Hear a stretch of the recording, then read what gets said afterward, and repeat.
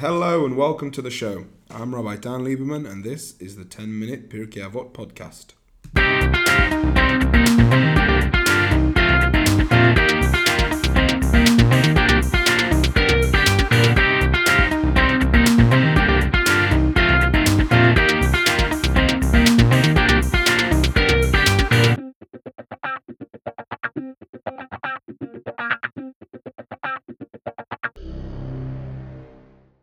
Okay, so now we have the fifth Mishna of the second chapter of Pirkei Avot. Hillel Omer. Hillel says, Al tifrosh min hatzibur, don't separate yourself from the community. Va'al ta'amin ba'atzmacha ad yom motecha, and don't believe in yourself until the day that you die. Va'al tadin et chavercha ad shetagia limakomo, don't judge your friend until you arrive at his place. Va'al tomar davar she'i efshar lishmoa, don't say things that can't be understood. She'sofo leishama, on the grounds that one day it will be understood. Va'al tomar mechashefneh eshneh, don't say when I'm free then I'll study. Shema lo tipaneh, maybe you won't become free. Okay. Hillel, of course, we've met Hillel before in the previous chapter. Hillel is the grandfather of Rabban Gamliel. So he says, he's talking now important things. He's talking now very strong ideas. Al tifrosh min hatzibur, don't separate yourself from the community. Right? You've got to participate in the community. You've got to be part of it. Not only have you got to, be a financial part of it and be a contributor to it, you've got to see yourself as part of a community. It's not good enough to say, well, I'm Jewish, I'll flip between this, I'll between that. You've got to make yourself part of something. You've got to be a Jewish person within anyone. The Gemara in Tanis talks about it. When it separates himself from the community, doesn't have a place in the world to come in Olam Haba. It's not talking even if he doesn't sin, if he doesn't do anything wrong. If he, by very virtue of him viewing himself as a separate entity to the community, they're not participating in communal things, performance of mitzvahs, or sharing the pains and the difficulties of other Jews inside his community. He's considered outside of the kalal. He's outside. He puts himself outside the thing, and we have to be so focused on what is best for our community. I think the best example of it is the story of Mordechai and Esther. Esther says to Mordechai, I can't go to Achashverosh, I can't go to the king, because if I go there, he'll kill me. And Mordechai says to him, Al tadami b'nafshech limalet mitamelech mikol haYehudim, right? And he says, don't stand by on yourself. Don't go and look after yourself when all the rest of us are about to be killed. He says, if you quiet, he says, we'll get saved, and you'll be the one who gets lost. Don't worry, we're the ones who'll be fine. And we have to daven with the community. We have to be involved in the community. When there's community activities, there's a halacha around it as well. For example, you're not allowed to bring in Shabbos at a different time to the community, except of course in extenuating circumstances. So we have to see ourselves as a great story of Rabbi Hutner as well. Rabbi Rav Yitzchak Hutner, when he was very ill, he told his Talmidim that they're not allowed to pray for him unless they also ask Hashem. If he heals Rav Hutner, he has to heal all the other sick people in Israel. There's also stories during the Holocaust of people who wouldn't escape because they were with their community. So Slonim Rebbe said, what must I do? You want me to leave? I could probably save myself, but what about my kehillah? What about my community? I've got to save them. I've got to be with them. They need their Rebbe.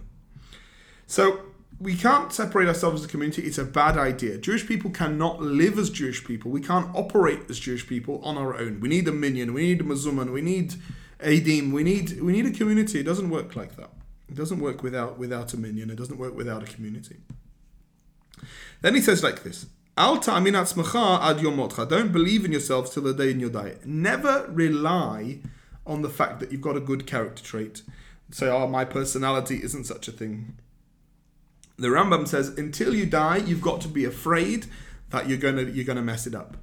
So don't say, it's fine, I haven't got it in my character to be a violent person. I haven't got it in my character to be a mean person or a cruel person. Everyone is susceptible to lapsing in the service of Hashem. I once read a great story and I can't remember who the Rav was. There was a particular Rav who he was living in his house, and the maid came into the room and she closed the door behind her. And he was in his late 80s. And now, of course, it's yichud. You're not allowed to be secluded with another woman. So the Rav, he's in his 80s, he jumped out the window. So the Chassidim, the Talmidim asked him, Rebbe, why did you do such a thing and jump out the window? You're not a Rav, you're not 80 years old. He says, yeah, but I'm still a man. So he wanted to make sure that he wasn't going to. And this is what we have to do. We can't falsely believe that we think that we are some sort of super person, but we're not susceptible to sin. We're not going to fall down in anything. You have to remember that the Yetzer Hara doesn't ever get tired. The evil inclination is very good at tricking people in believing that they're perfect and believing that they don't have these things to overcome. And then as soon as you think you've conquered it, then you'll be able to do it. And also, even great people have fallen down. We read the stories of Elisha ben Avoya, Acher, who was a Tana, and we have Mishnas written by him in Pirkei Avot as well. And of course, he became a heretic later on in life. We have to be very, very careful. So don't believe you've always got to be working. The analogy that I've always said, that my Rebbe has always given me, is that of climbing the down escalator. If you're standing still, then you're always going down. Now another one, don't judge your fellow until you reach this place. This, of course, is continuing from the last clause of the Mishnah. You think that you're great and you're perfect. Well, you all fall down as well. And don't judge other people. People fall down. People have difficulties in their lives, and people do sorts of things. The Gemara in Sanhedrin talks about the king Menashe, who was one of the most notorious and evil, wicked rulers of all of the period of before the destruction of the Beit HaMikdash, the first temple. And he appeared to Rav Ashi in a dream. Rav Ashi from the Gemara, and Rav Ashi said to him, why would he do idolatry? And the king Menashe said to him, if you would have been here, you would have lifted up your clothes to run faster to do the idolatries. We had a desire to do so, and it's some you can't judge someone on their difficulties. So we can't judge people. We can't judge people. You don't judge people. When you understand what a person has been through, then you can judge them. I mean, you're never going to do that. So therefore, you're not allowed to judge people. You're not allowed to judge anybody. The only one who's allowed to judge is Hashem, because Hashem has all the details. As the Pirkei Avot was talking much earlier on about justice and about how to run a court system and how to run things properly, you have to have all the evidence. And if you don't have all the evidence as a Beit Din, you are forbidden from making judgment. You can't make a judgment unless you have the evidence. So therefore, in this case, you don't know what's going on in a person's life. You're never going to be Magia Limkomo. You're never going to reach his place. So therefore, he's forbidden from judging him. You're not allowed to judge him because you don't have the details. You are forbidden. It's not halachically correct. The only one who can judge is Hashem, because he has all the details and you don't. Now, carry on. Don't say things that can't be understood properly, that maybe will be understood eventually. Speak clearly. This is talking to teachers. Don't write cryptically. Don't say three things. Don't tell secrets. Don't have all these things.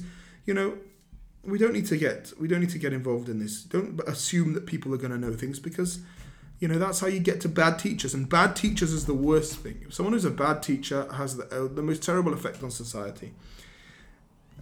Please, if you're going to teach someone, if you're going to be an example to someone, you're going to say things and make statements, then all you need to do is make sure that it's clear what you're saying. Don't be cryptic.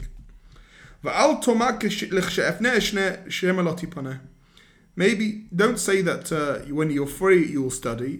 Perhaps you'll never be free, right? You also push, when I've got an opportunity, you will say, I've got an opportunity, I'm too busy right now. Well, what happens if you never finish what you're doing? What happens if you're never going to achieve what you want to achieve? What happens if you're always going to be too busy until the day you die? You'll turn around and you realize that you wasted your life. Seize the moment. Increase your intellectual knowledge, increase your wealth, increase your spiritual wealth, increase everything that you want. The Mishna, you have to make we said in the first chapter that we have to make your Torah Keva, make your Torah study permanent. That means you've got to do it every day. You've got to be involved in it every day. Don't say, I'll do it when I'm finished, I'll do it when I'm retired, I'll do it when maybe you won't get to retire. Maybe you'll have to work until the day you die. And don't don't push things off. Don't procrastinate, because if you do that, then you will regret it eventually. And regrets is not such a great thing to have. Have a very lovely day, and I will see you again soon.